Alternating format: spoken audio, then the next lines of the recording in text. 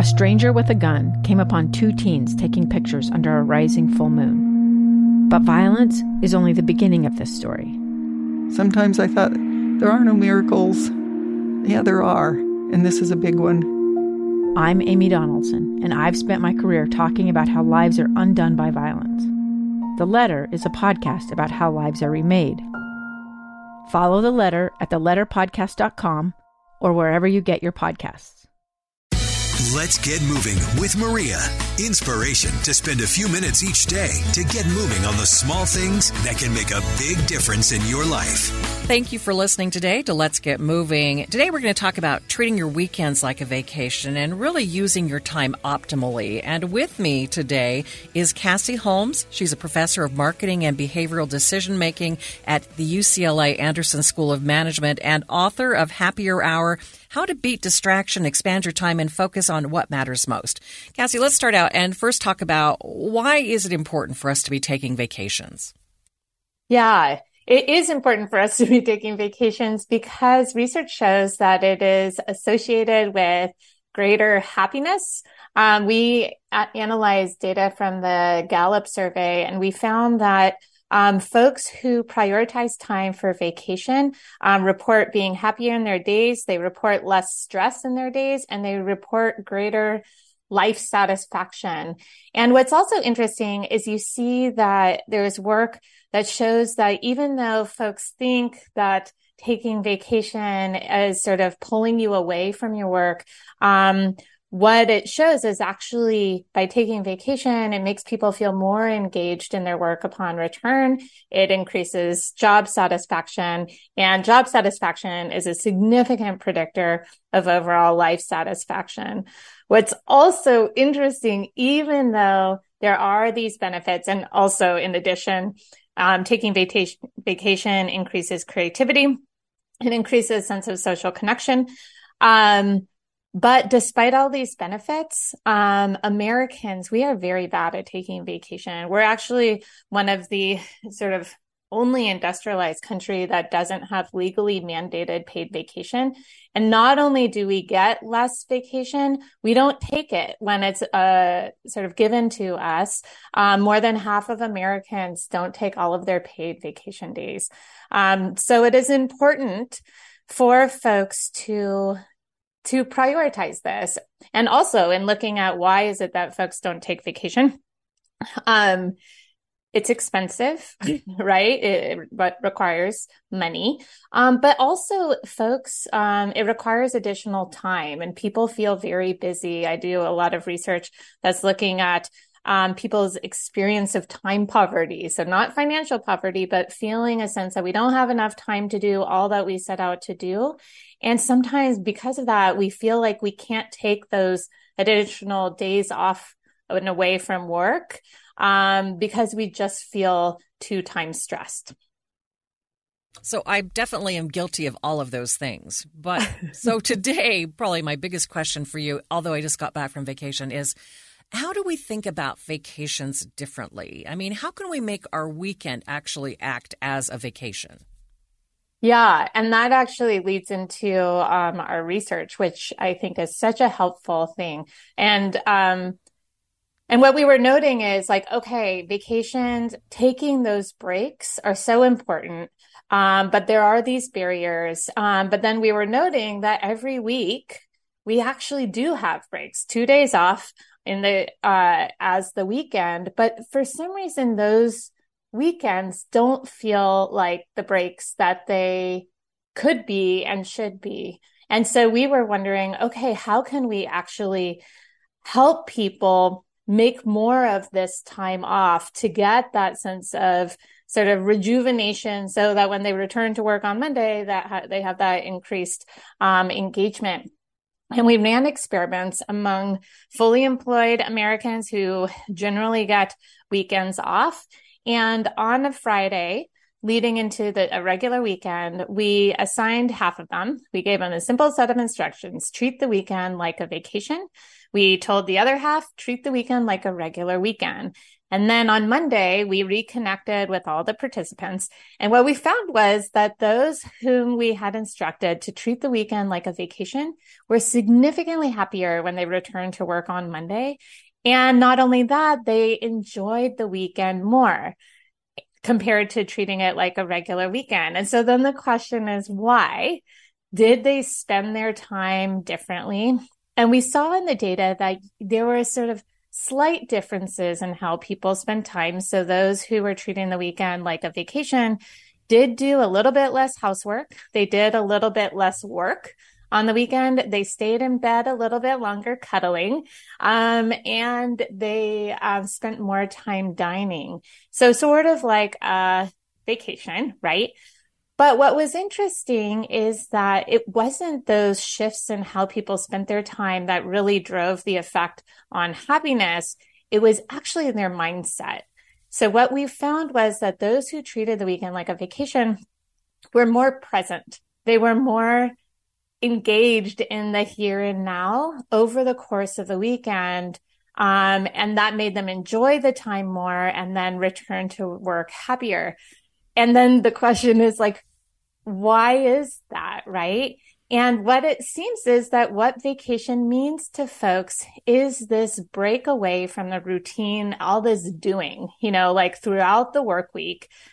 We are in doing mode. We're getting stuff done, checking things off of our list. And what's interesting is that doing mode carries over into the weekend where you are, again, checking stuff off your list. And sometimes it's household chores that you're catching up on, but even social activities, which have sort of like turned into these things that we're getting through in order to check them off the list.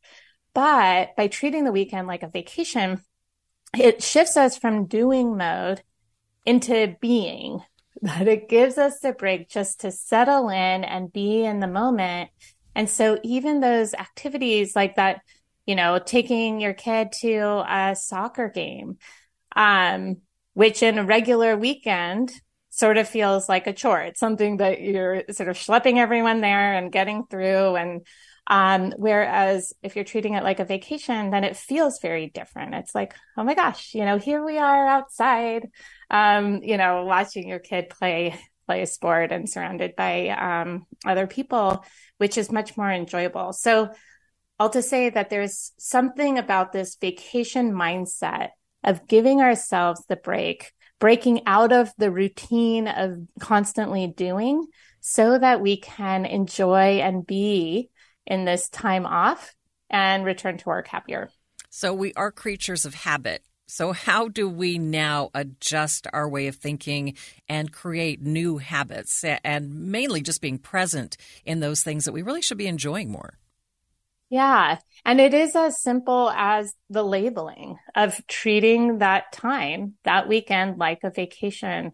And it's like nudging us out of the routine, the regular routine of weekend. It's nudging us actually out of the habit of it, because what routines and habits are very helpful in is it makes us not think and be sort of focused on what we are doing. It helps us sort of get through those behaviors without too much additional thought.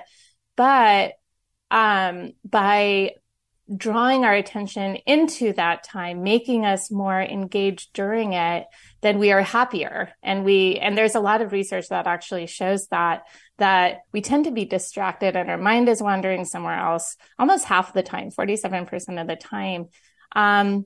But if your weekend is actually full of activities, doing the things that you enjoy with the people whom you love, family and friends, we don't want to be distracted during that time. We don't want to be moving through it and checking these items off of our list, right? What we want to do is pay attention, settle into the moment, and enjoy that time. A gun in the face. Then all of a sudden they all kind of lined up. They pointed their guns at me. And this is the point where I thought, I'm going to die today. Started 2 years of horror for an American in Venezuela. They said, you need to give us your phone and get ready because you're coming with us.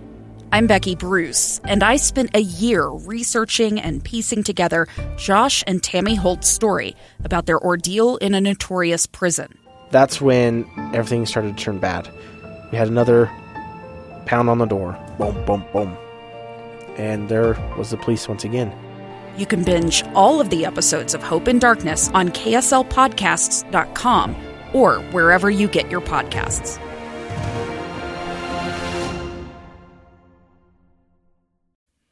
I know a few years back, my son was having some problems, and I found myself, no matter what I was doing, I was worrying about him. And I realized, okay, I'm not enjoying my other son. I'm not enjoying his football games. I didn't even see that last play, right? Because I was so distracted with what was going on. But I learned that once I just would live in the present, it kind of de-stressed, de-escalated my anxiety. And just I could enjoy the younger son so much more if I wasn't just in this constant fear or, anxiety mode. Yeah. And that is actually very true. And then in a lot of my work where I research time and happiness and how should we be investing our time so that we feel greater joy in our days and so we feel greater satisfaction in our lives. And so much of it, some of it is about spending time on those activities that are enjoyable, but a big part of it is our mindset during that time.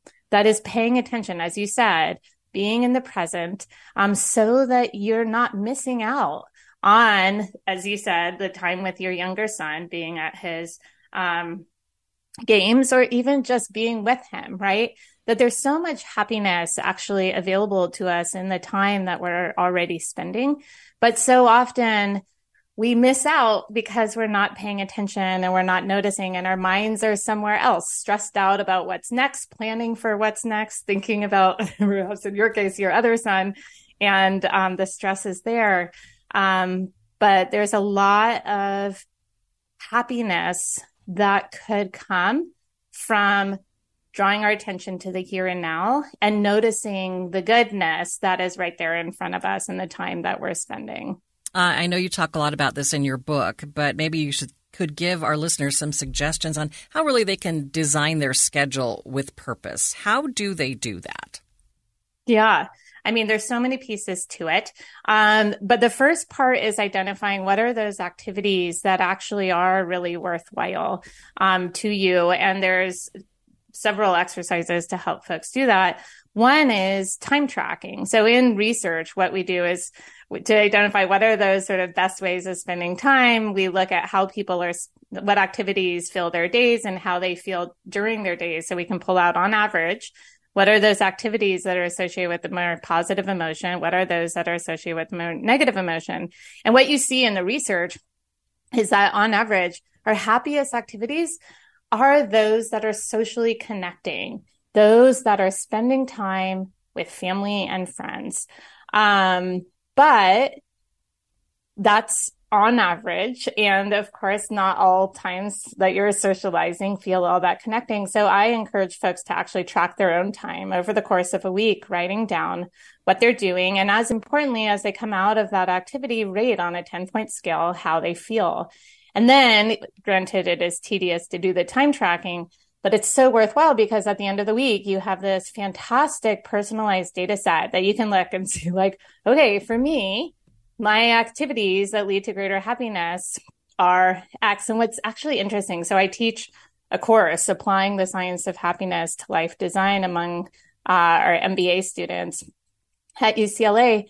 And there's a lot of surprises in one's data. Like one student, he was like, some of these activities that I think are really the things that I enjoy, like watching TV, looking at his ratings, actually weren't that fun. And then other activities that he dreaded, like exercise and socializing, he was giving 9s and 10s, out of the 10-point scale. And so there's a lot of learning that can be done by tracking your time and recognizing that some of these things that we think are fun activities, like social media is one of these things that a lot of people spend a lot of time thinking that is sort of their fun time.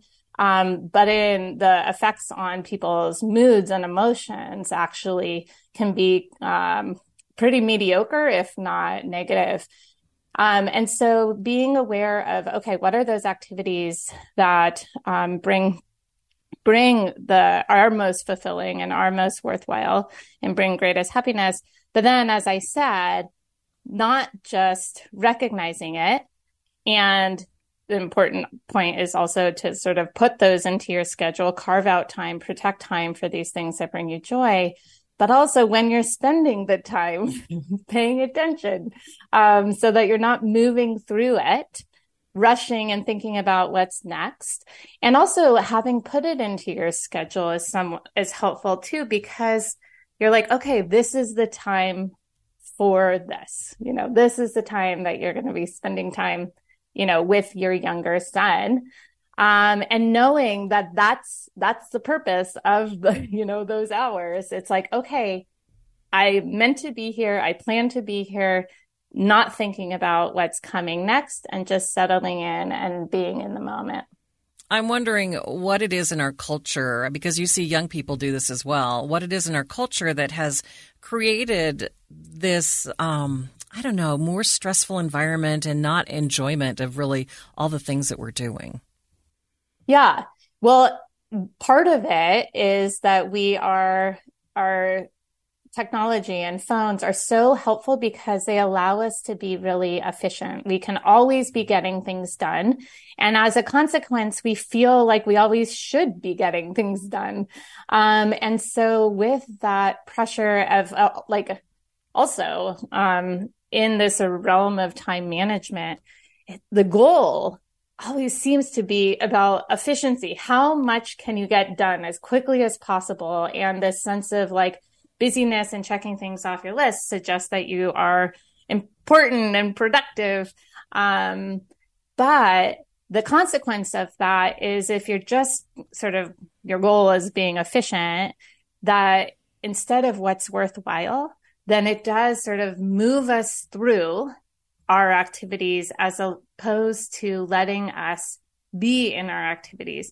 Also, not only do our phones allow us to get things done at every moment and make us feel like we should get things done at every moment, through social media, we can constantly see what other people are doing at that moment. And that is drawing our attention towards other people's experiences. And of course, it's not a representative sample of their lives. It's just their happiest, most smiley moments, right? For sure. And so through our tendency of social comparison, by seeing other people's sort of constant happiness and perfect and fun experiences, meanwhile, you're on your couch or in line somewhere on your phone, it's like, obviously not every moment is going to be fun in your life, and it will make you feel worse. So it is the efficiency that technology affords. And I'm not saying that it's not useful. It's absolutely useful, but we need to be more deliberate and thoughtful about sort of turning that off, literally, making some time, no phone zones, but also turning off that mindset of the constant doing, so that there are times that we can sort of settle in and be in the moment, which is exactly what the treat your weekend like a vacation helps us do. It's that sort of reminder to shift into this other gear of being present. All right. So what would you like to leave people with? What is the best way for them to really start on kind of this journey to enjoy their time more? Yeah.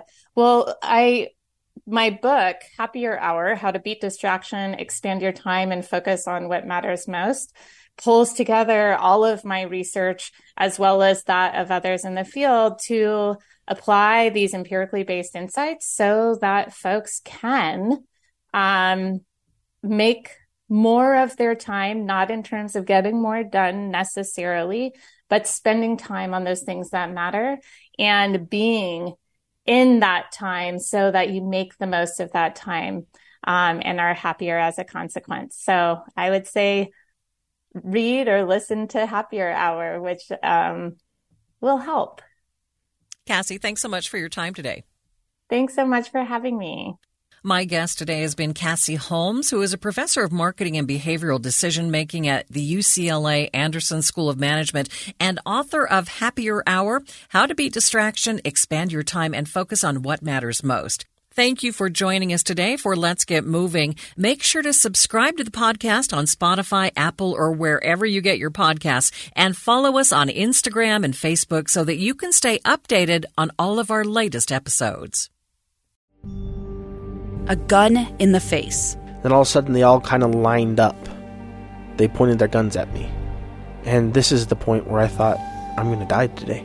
Started 2 years of horror for an American in Venezuela. They said, you need to give us your phone and get ready because you're coming with us. I'm Becky Bruce, and I spent a year researching and piecing together Josh and Tammy Holt's story about their ordeal in a notorious prison. That's when everything started to turn bad. We had another pound on the door. Boom, boom, boom. And there was the police once again. You can binge all of the episodes of Hope in Darkness on KSLPodcasts.com or wherever you get your podcasts.